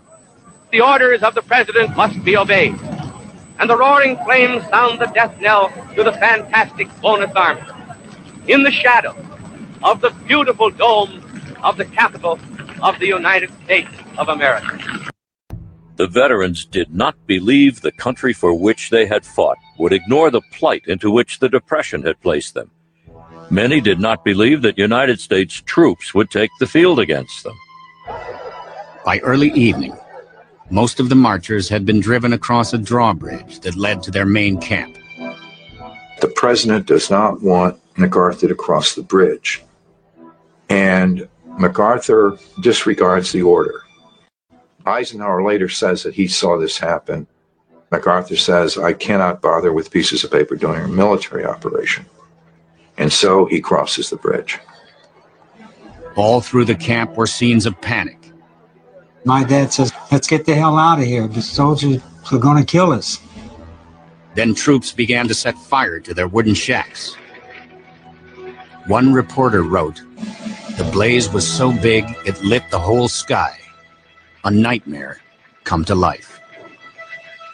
The president looked out a window of the White House in the direction of the fire, then retired for the night. And the roaring flames sound the death knell to the fantastic bonus army that ends so disastrously in the shadow of the Capitol of the United States of America. The morning after the bonus rout, public sentiment took a dramatic turn against Herbert Hoover. If the expulsion needed a human face, it came in the person of Joe Angelo, whose story was published across the nation. Joe Angelo gets the Distinguished Service Cross for saving Patton's life on the battlefield. The next morning, Angelo comes to the burned out field to see Patton. And Patton says, "Take this man away. I don't want to see this man." The BEF was broken up. The men returned to some city or other, there to roam the streets, hopelessly seeking work or to shuffle in bread lines. There they remain, crying examples not of the need for the bonus, but of the need for a new American system. That video has been archived. I have saved a lot of these videos for you to show you what real history is like. See, this isn't something that's new. The veterans were complaining that they were homeless and they had no jobs after going down on D-Day. Those that survived, and it was General Patton and it was Eisenhower who were shooting at them, burned their belongings, chased them out of town, and held them as criminals, veterans. Now, if you can't see the real history of your nation, again, you should peruse the Library of Congress. These were real happenings. And I am showing you why the Second Amendment is necessary and why you can't just blindly trust the military, because the military fights its own soldiers. And they have gone out to kill them with tanks and guns and tear gas and set their shit on fire because you must obey the president. Because it's not just homeless veterans now. So for those that believe that there is no dark history, oh yes, there is. And for those that think that this is okay, see how they wrote the story the next day with a medal? Everybody forgot that those people that went and fought a war that wasn't ours, that they created and became rich. They liked the first one. So then, after that, they cut Social Security and then they created Social Security. So no one's dependent for their old parents or veteran parents. And the reason is because Americans at that time were too busy with shit. Remember, just then they had the pandemic with the masks 4 feet apart, not 6 feet at that time. They had a Dust Bowl, murder hornets, what was it? The race wars in Chaz, identical. And then this happened. So again, this is super important that you recognize patterns and you recognize truth. People don't like the truth because it's super ugly. No one ever knew about this. I'm pretty sure that out of there's like 4,000 people right now live just on Rumble. You've probably never heard of this before. And these are the soldiers that were dropped down to get killed on D-Day on that beach, remember? Right? It was the human wave attack where thousands died, and they create these shenanigans and this annual ritual where they go down there and they award people for D-Day. Yet those people that survived and came back, they were ready to kill because they surrounded the Capitol. They waited peacefully for them to pass a bill so they're not homeless. This is it. And you know why? Because every other single citizen did nothing to stand with them. No citizen said, you know what? This is wrong. I'm running for office. No citizen stood up and said, I'm going to run. I'm going to fix this because this is not good, right? This is why it happened. And I tell you that this summer is that final push where that baby comes out. And does it come out to be a monster? Does it come out to be a bouncing, healthy little baby boy or girl? That's up to the people and how they take the reins back for their communities. Because this, it wasn't D-Day. It was the First World War I. I apologize. Well, I got ahead of myself with the other video. Sorry. But we're not going to see it now. We don't need that right now. You need to digest things one by one. See, Again, many times I say, you have some spare time, you're on your computer, rather than sit on toxic shit and rabbit holes, peruse the Library of Congress, pull up those magazines, pull up those newspapers, pull up whatever documentation or video you can find. And boy, you will be surprised what you can learn. This is the age of information, so ignorance is definitely a choice. It's not all pretty, is it? No, it's not. And you're about to see just how ugly history is rewritten by the victors, when it should just stay ugly. So that way we don't repeat it. I'll see you guys right after this short break. This is a war on religion. This is a war on the children. They give you the cure with the sickness. This is a war on tradition. This is a war on religion. This is a war on the children. They give you the cure with the sickness. This is a war. This is a war. This is a war that we living through. Never reveal to you that they also leaving killing you. They don't tell you what the hell you agreeing to. She been hurting you, don't know who leading you. Keep on proceeding to follow. Your mind is so hollow. Are you being coddled by government swallowing up everything that the media tell you without a question or a problem? All of the sheep being slaughtered. They poison the water, removing the father. Ain't trusting these daughters. Ignoring blue collar, keep printing the dollar. Brainwashing your sons and your daughters. Ain't got any honor if I'm being honest. I just ain't picking this side, but I'm not a ride for my freedom and die for my freedom and question the government lies. A lot on my mind and so little time. Gotta think all of us needing a sign. The devil he hides an ego and pride. They sell them, they paying the price. God won't give you more than you can handle. Government should be dismantled. Every politician got a scandal. Prepare for the war. We going to battle. This is a war on religion. This is a war on the children. They give you the cure with the sickness.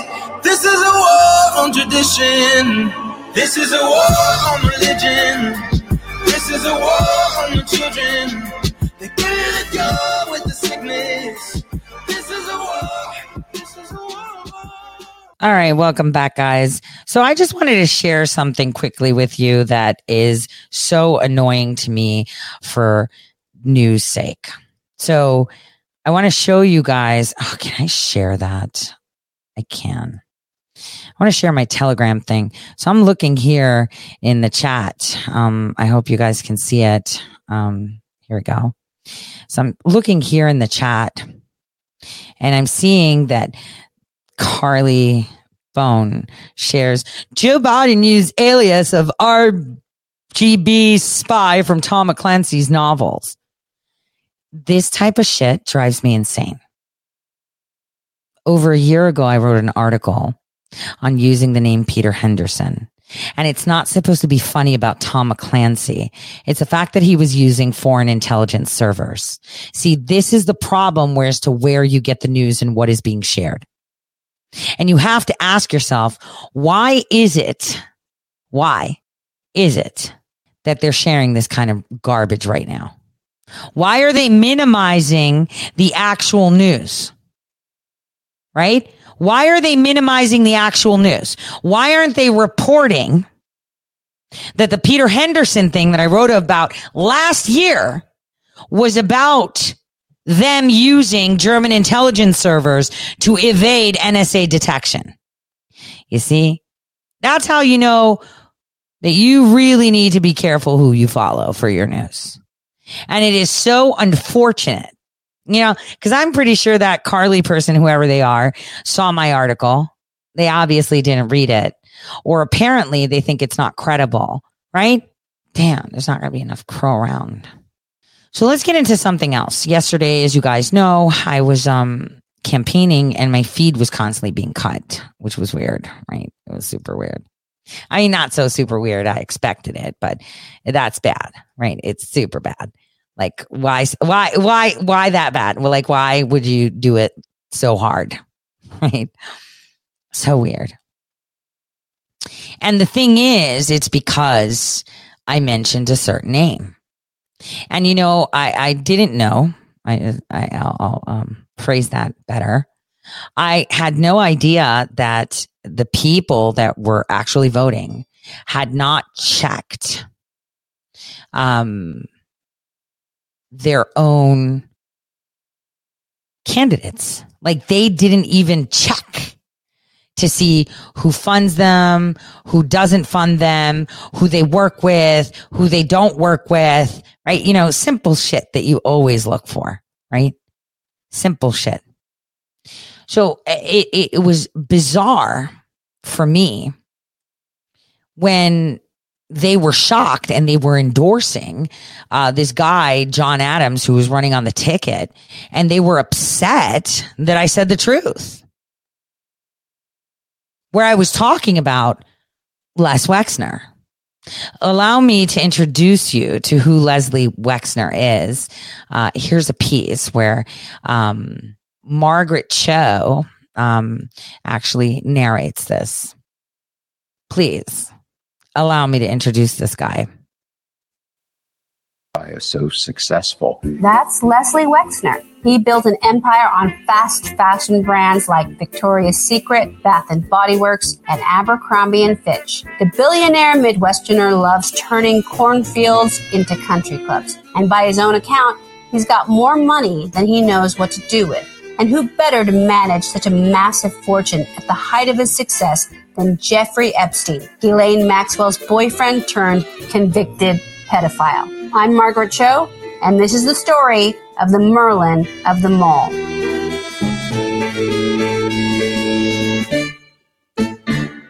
On September 8, 1937, Leslie Wexner was born in Dayton, Ohio, to retailers Harry and Bella Wexner. According to Wexner, Harry and Bella worked 80-hour weeks to scratch out a living, but they never made $10,000 a year. An allowance was out of the question, so Wexner cut grass and shoveled snow to earn money. When it snowed, I was happy because I could work, not because I could go sledding, Wexner said. As I look back, it seems kind of Dickensian, but it didn't feel that way to me at the time. It probably didn't feel Dickensian because it wasn't. The family had enough money to send him to private school. His classmate Peter Halliday recalled that Wexner certainly wasn't voted most likely to become a billionaire. Joke's on them. From a young age, Wexner was determined to become somebody.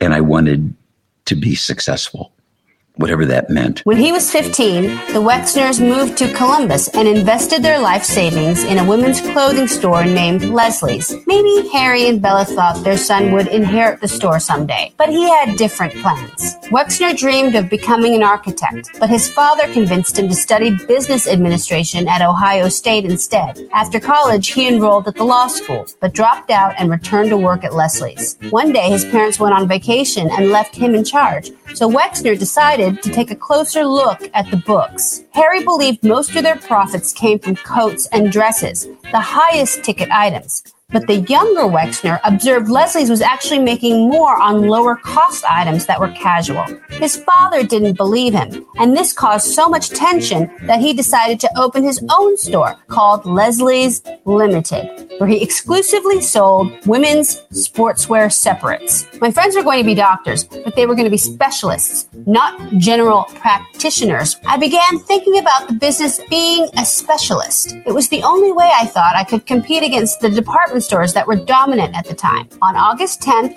1963, Wexner opened the first Limited stores. It was funded by a bank loan and a $5,000 personal loan from his spinster aunt, Ida. According to Wexner, in the first year, he made more money than his father had ever made in a single year. The following year, his sales figures tripled. Soon, Wexner bought the original Leslie's and turned it into a Limited, and his parents began working for him. The company went public just 6 years after opening.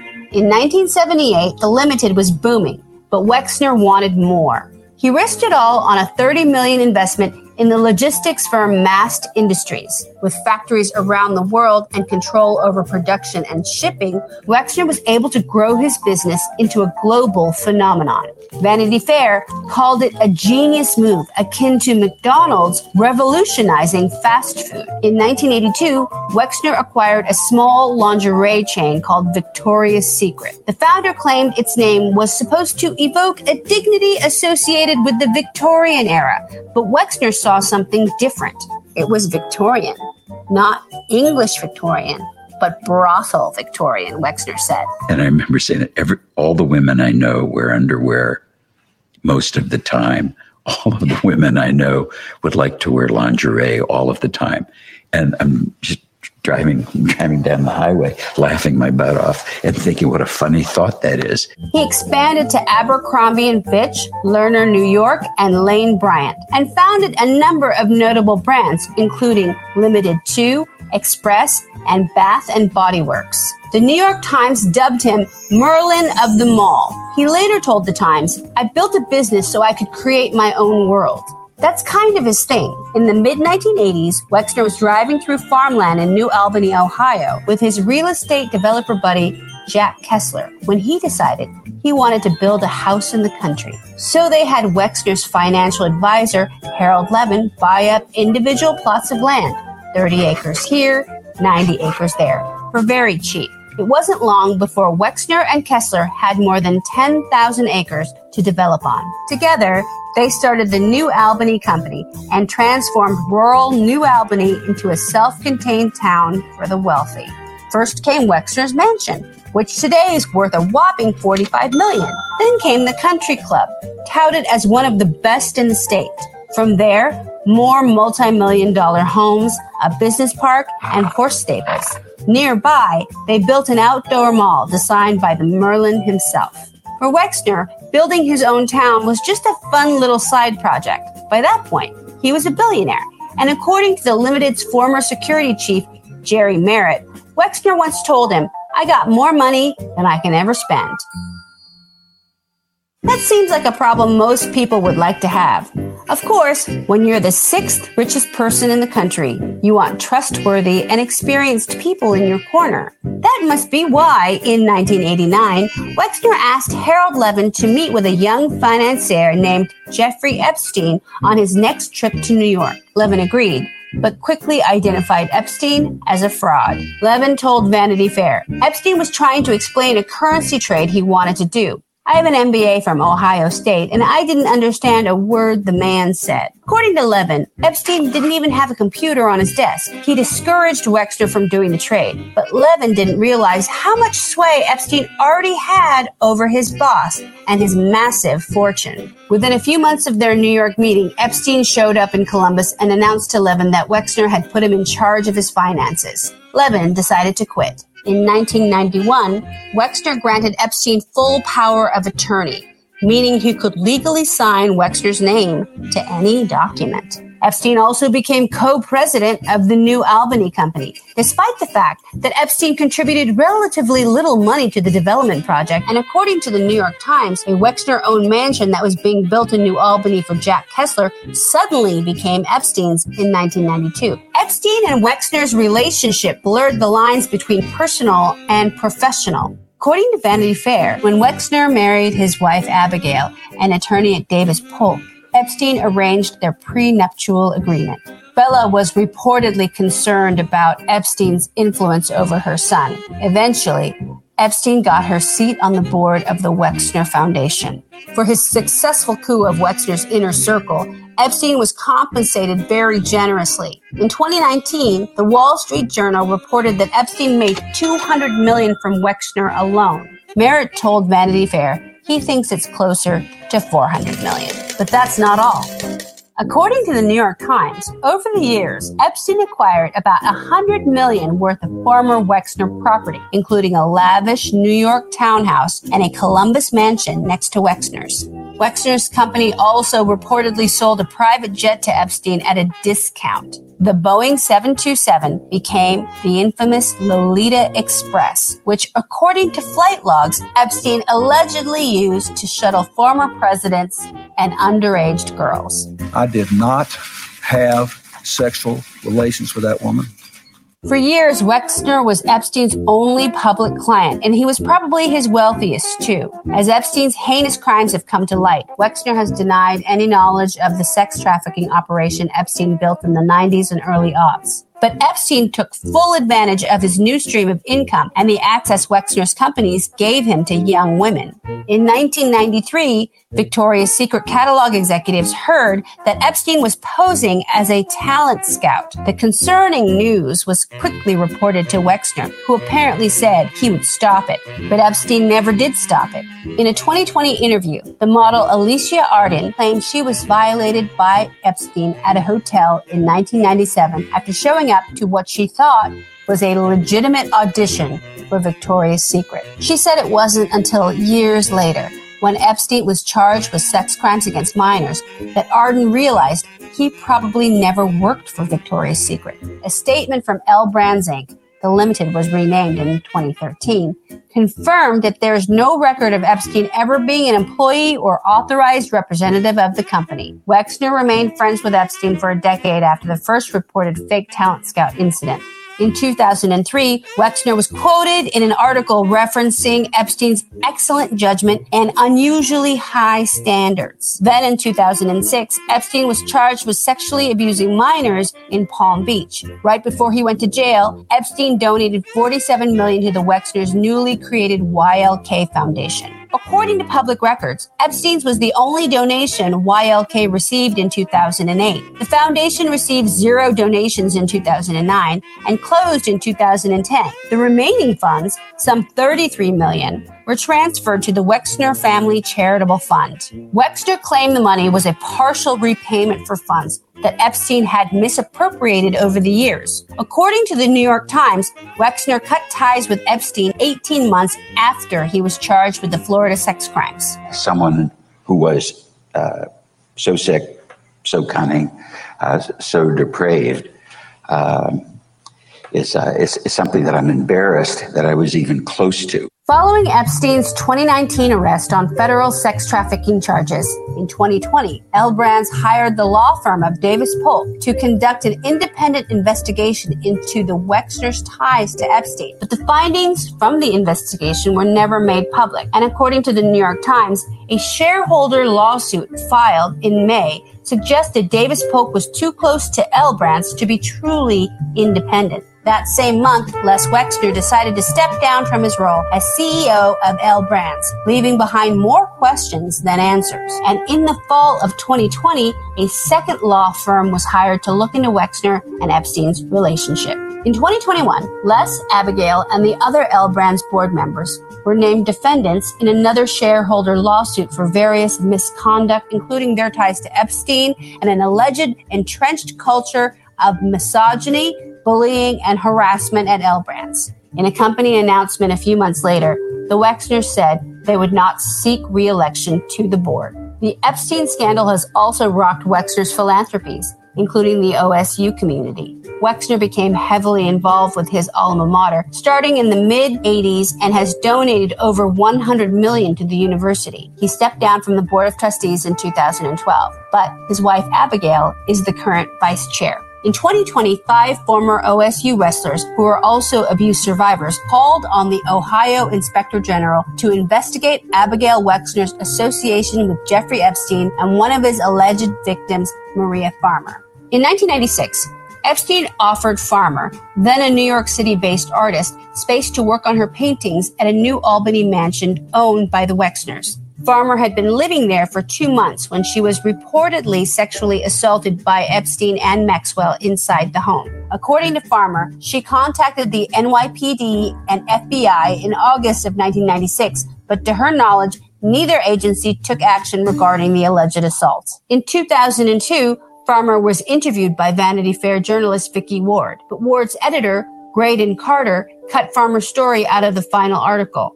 In 2019, Carter told the New York Times her misconduct allegations against Epstein had fallen short of their 3-source editorial standard, but he also reportedly received threats from Epstein around the time, including a bullet and a severed cat head. The threats led Farmer to change her name and go into hiding for over 2 decades. Then in April 2019, Farmer signed an affidavit attesting to what she claims happened to her in Ohio. In her statement, she wrote, "While I'm still afraid, I'm coming forward because I think it is so important to do so." Later that year, the Wexners insisted they hadn't heard of Farmer before her allegations went public. Les Wexner also wrote in a letter to L Brands employees that his heart goes out to each and every person who has been hurt by Epstein. When Mr. Epstein was my personal money manager, he was involved in many aspects of my financial life. But let me assure you that I was never aware of the illegal activity charged in the indictment. Maybe Wexner is just another victim of Epstein's deceit, as he claims. But as journalist Gabriel Sherman pointed out, Epstein became Epstein during his long association with Wexner. Even Epstein once told a friend, "Les knows everything about me. He knows every experience I've had." The billionaire is living out his retirement in the world he designed to his tastes. Maybe he'll use his free time to raise money for the Center for Family Safety and Healing, where Abigail sits as the board chair, working to combat child abuse. Epstein's alleged madam, Ghislaine Maxwell, will stand trial in November 2021 for what prosecutors say was her role in crimes against minor girls. It's unclear if Wexner's name will come up. For more on Ghislaine Maxwell, be sure to check out the brand new docuseries. So that's weird because I've written about Les Wexner before all that shit came out from a lot of people, right? Way before. And here's the thing. Like they said, Epstein became Epstein and a mega million jet flying. I've wrote who made him millionaire. And it was another friend of Les Wexner's. So, let's just, understand that the Wexners, Abigail and Les, fund the governor of Ohio, the secretary of state of Ohio, and almost every freaking candidate of Ohio. People should take a look and see those that are running for Senate, Congress, if they've received money from Les and Abigail Wexner too. See, that's the problem. People don't pay attention. And I remember that when I did my campaign event with the guy running for governor independently, Neil Peterson, at the church, people were appalled that I said it. And I said, he's literally been paid by a pedophile. And I've written an extensive article. Maria Framer, her brother and her were held prisoners and captive on his estate in Ohio. And so, again, people have to be paying attention. Now, someone reminded me of something that someone else had told me that about a year or so ago or two, they were digging on the property of Les Wexner, that they were actually digging, like with diggers, and there were like a bunch of feds. So maybe this is why he stepped down. But one thing I want you to understand is that these rich and powerful people that make businesses, that are smart, that find an opportunity and they grasp it. Big CEOs are always used by the agencies for nefarious and non-nefarious reasons. They are exceptional assets to penetrate foreign governments to conduct deals. They are exceptional assets to garner information. They're exceptional assets to become honeypots because they're rich for targets. I mean, I've made it no secret as to how I knew Patrick Byrne all this time, because I would be, just being around whenever he'd have a meeting somewhere. This is how they utilize these people. And obviously, the majority of the time they get blackmail on them, or depending on who's tasked them and who tapped them to do what work. So, we saw all these trials, which seems like a very long time ago, with the NXIVM, cult, right? Where they were branding women. Claire Bronfman having women in closets and passing out. Her daddy had a ton of money. Wexner, the Bushes, the Clintons, they all rolled together. And one thing that, unfortunately, obviously was not stated is that he got busted for, sexual interactions with a minor after he was kicked out of President Trump's Mar-a-Lago. So let's take a look at the civil complaint that was put forward against them. Civil complaint. Tonight, one of Columbus's most prominent businessmen, Les Wexner, is in some hot water. A civil complaint has been filed against Wexner, the founder of L Brands, along with its board of directors, and it's shedding new light on Wexner's alleged relationship with Jeffrey Epstein, and now dead convicted sex offender. Good evening, and thanks for joining us at 6. I'm Andrew Kinsey. And I'm Yolanda Harris. Now, I paused it. Did you hear it? Alleged. It's not alleged. The guy had a free check. He had a power of attorney. He was using his jets to go to the islands. He was using his money, and he became who he was because of his relationship with Les Wexner. It's not alleged. See the cop out? Now, 10 TV's Kevin Landers has been following this story, and as he explains, the complaint was filed by a current shareholder of the company who says the Wexners knew or should have known what Epstein was doing. According to a complaint filed in Delaware State Court by a current L Brands shareholder, Leslie Wexner, the former longtime leader of L Brands that includes Victoria's Secret, created a culture within his company which caused the company to have an entrenched culture of misogyny, bullying, and harassment, as well as ties to Jeffrey Epstein and other egregious mismanagement. What makes this complaint newsworthy is that for the first time it names Abigail Wexner as having more than a financial connection to Jeffrey Epstein, the now deceased convicted sex offender who controlled millions of the Wexners' fortune as their financial advisor. The complaint alleges the Wexners let Epstein use their home for liaisons with victims. One of Epstein's victims, Virginia Giuffre, has claimed that he directed her to have sex with Mr. Wexner, among others. Another victim, Maria Farmer, has accused Abigail Wexner of acquiescence while Epstein and Ghislaine Maxwell sexually assaulted her in the New Albany compound and effectively imprisoned her there and kept her under security guard. The Wexners still maintain their home in New Albany. 10 TV contacted L Brands for comment, but did not receive a reply. Wexner has made public he had no knowledge of Epstein's sex trafficking scheme until police found out. 10 TV confronted Wexner in February of last year about his connection to Epstein. You don't always grant interviews, so are you able to say why you decided to step down? Was it related to concerns about culture within your company? No, of course not. Or the fallout from Mr. Epstein? Thanks. The complaint claims Mr. Wexner knew or should have known that Epstein was using his relationship with the Wexners and the company to recruit aspiring models by posing as a recruiter and lying to them about his ability to get them. The complaint alleges that because of failed oversight by current and former board members, L Brands suffered financial damages. Kevin Landers, 10 TV News. Nobody's talking about the fact that, he sexualized children and created pink so that younger girls can have thongs. But okay, I digress. And here's his first public appearance after he stepped down. Look at this.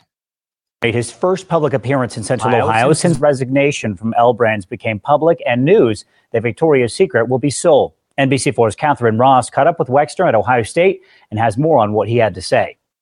You've probably seen the Wexner name all across Columbus, but it's especially prevalent here at the Ohio State University. And that's what brought Les and Abigail Wexner both here for a Wexner Medical Center board meeting this morning. They say that's what they prefer to focus on right now. Now, the Wexners arrived together for the 4-hour meeting this morning. Their appearance comes almost a week after Les Wexner announced he was stepping down as CEO of L Brands, while Victoria's Secret is sold to private equity firm Sycamore Partners. Wexner is still under scrutiny for his association with convicted child sex trafficker Jeffrey Epstein. Sales have also been declining for the lingerie company after claims of a misogynistic culture and uncomfortable fit. Now, previously in a release, Wexner told employees he thought this was the best course of action to get the brand back on track. Today, he had less to say. Just heading to a meeting. Thank you. Wexner originally founded what would eventually become L Brands back in 1963. He does plan to stay on the board there as chairman emeritus. Local for you in Columbus, Catherine Ross, NBC4. Isn't it weird how, they're given a pass because they have money? It's so weird. And who bought the brand? It's just so weird. See, they all wash each other's hands. They all cover for each other. And so it makes you wonder, how do we end this? It feels really overwhelming, considering that, even President Trump endorsed them, knowing that, they're funded by pedophiles. The whole capital of the state has Wexner's name everywhere. Really weird. Very weird. And so he's not on the board, but he owns the companies. What happened to, what is it called? An executive order that says that you confiscate and you freeze all assets of those that are involved in such behavior. So weird, isn't it? But that's changing because people are waking up and they're starting to see things for exactly what they are. That is changing. Now, I thought I would leave our Friday night with a funny video. I don't know if you guys have seen this guy named Alex Stein that bombards, these city council meetings, school board meetings, and, literally shows them who they are. I thought that we could end it on a funny note. And watch this. People, what they think? Joe Biden or Donald Trump is a better president?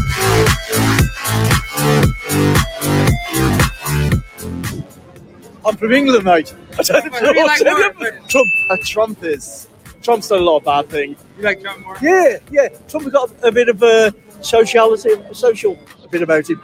Barack Obama is better than both of them? Yep. I fuck with Trump, though. Something good Joe Biden has done as president? I like Joe Biden. Marijuana. Smoke weed every day. Oh, bro, we smoking weed. Man, weed is legal, man. Word. I care about weed. Who cares about Joe Biden? Yeah, obviously, I suppose Trump was quite bad to the minority community, such as black people, LGBTQ plus communities, and other people, really. You know why? Why? Because he fucks with us. I mean, he's a billionaire or whatever, became a millionaire. But that's Trump, though. Everybody say this, that, and third, but guess what? He made a lot of people's lives better, unseen. So what you can't see day and night, I can see for you. Bless you. Both same fun. Both good or both bad? Huh? Are they both good or are they both bad? They're both on the same level. It's politicians, they're political box. I think he's the best. I think he stepped up to the Obama. I think he's a good person to go to. What about Donald Trump? Hell no, he done fucked up the country. I'm the right motherfucker to Trump. What was good Joe Biden done? Nothing. Zero. He's worse than Obama. Fuck Obama, I said it. He was the worst president we ever had. We need Trump back. Like, they fucked him. He couldn't even do what he wanted to do because they were so busy fucking with him. And then the supporters was sort of like, they kind of went out of hand. But they had a point. You know what I mean? Like, if you my guy, I'm going to ride with you. It don't make a difference. Joe Biden, fuck out of it. Ebola. He knew it was coming. So he said, no, let's be safe and keep it out there. But as soon as the new president got in, he took it all out. Trump did a lot for this country. A hell of a lot. Even though some people didn't like him. It's the same as in England. We got Boris Johnson. Yeah, but he, I kind of like it. You see what Boris Johnson said about trans people? I like what he said. Yeah. Boris Johnson, I mean, he said back in 2020 he was going to ban conservation therapy, but in 2022 he's now changed this to only trans people. So in reality, conservation therapy shouldn't be a thing. It shouldn't be a thing at all. But the thing is, our society should be more inclusive. What do you mean? They're both doing it. They're all the same thing. Joe Biden. What do you mean? What do you mean personally? Who's a better president?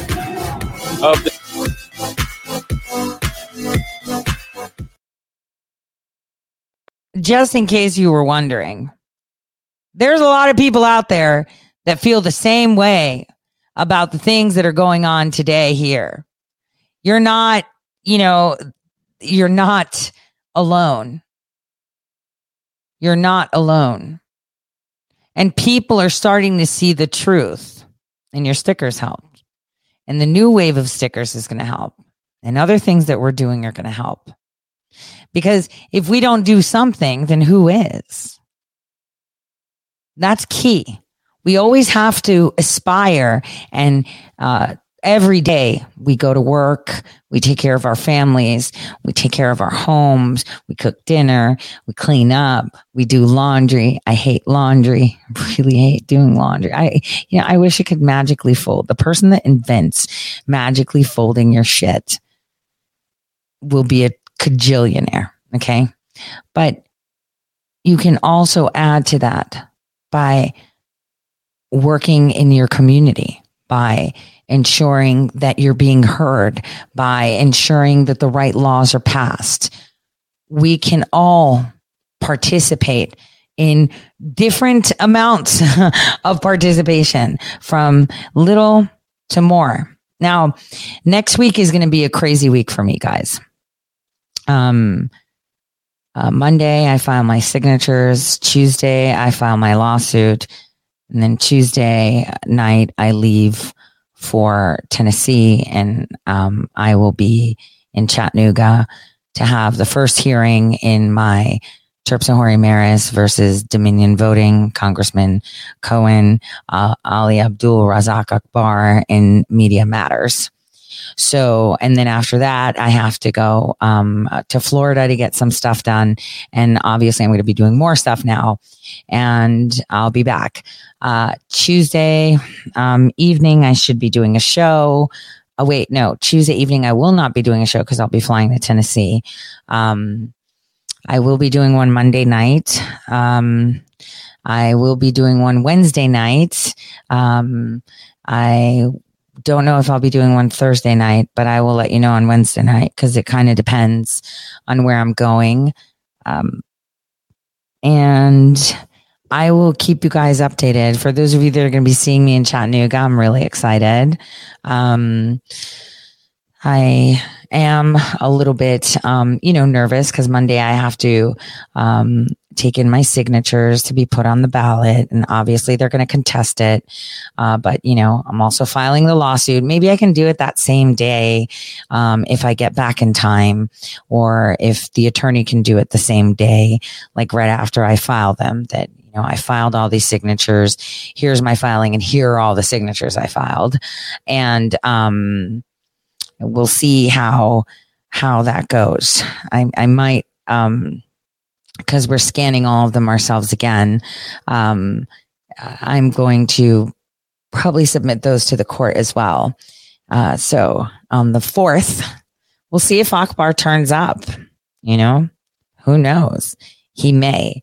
But I can tell you that I will be streaming that on Locals for sure. So make sure you're subscribed to my Locals so you can see it. Because Rumble's, I can't live stream from Rumble. I mean, I'm going to see if there is a way that I can, or else it'll be on Locals. And yeah. And, people are going to start getting rolled up next week. So that's another thing. I have to speak with the prosecutors on Monday. So that's going to be weird. I don't know when I'm going to fit that in. It's going to have to be done over the phone. So that is kind of like prelude for what's coming up. For all of you out there, just be mindful, because today it was kind of like a little bit of a shocking thing for me to be like, oh my gosh, how did I let that happen? I feel so dumb. So on that note, I want to wish you guys a fantastic evening, a fantastic weekend. And for those of you that are part of my Subscribe Star family, Locals family, thank you. I appreciate you. And I'm already gearing up for the Antarctica, but not yet. Okay, guys, let it come as it should. And just remember, everything you're doing is for your country, your future, and your legacy. We have to remember that in everything we do.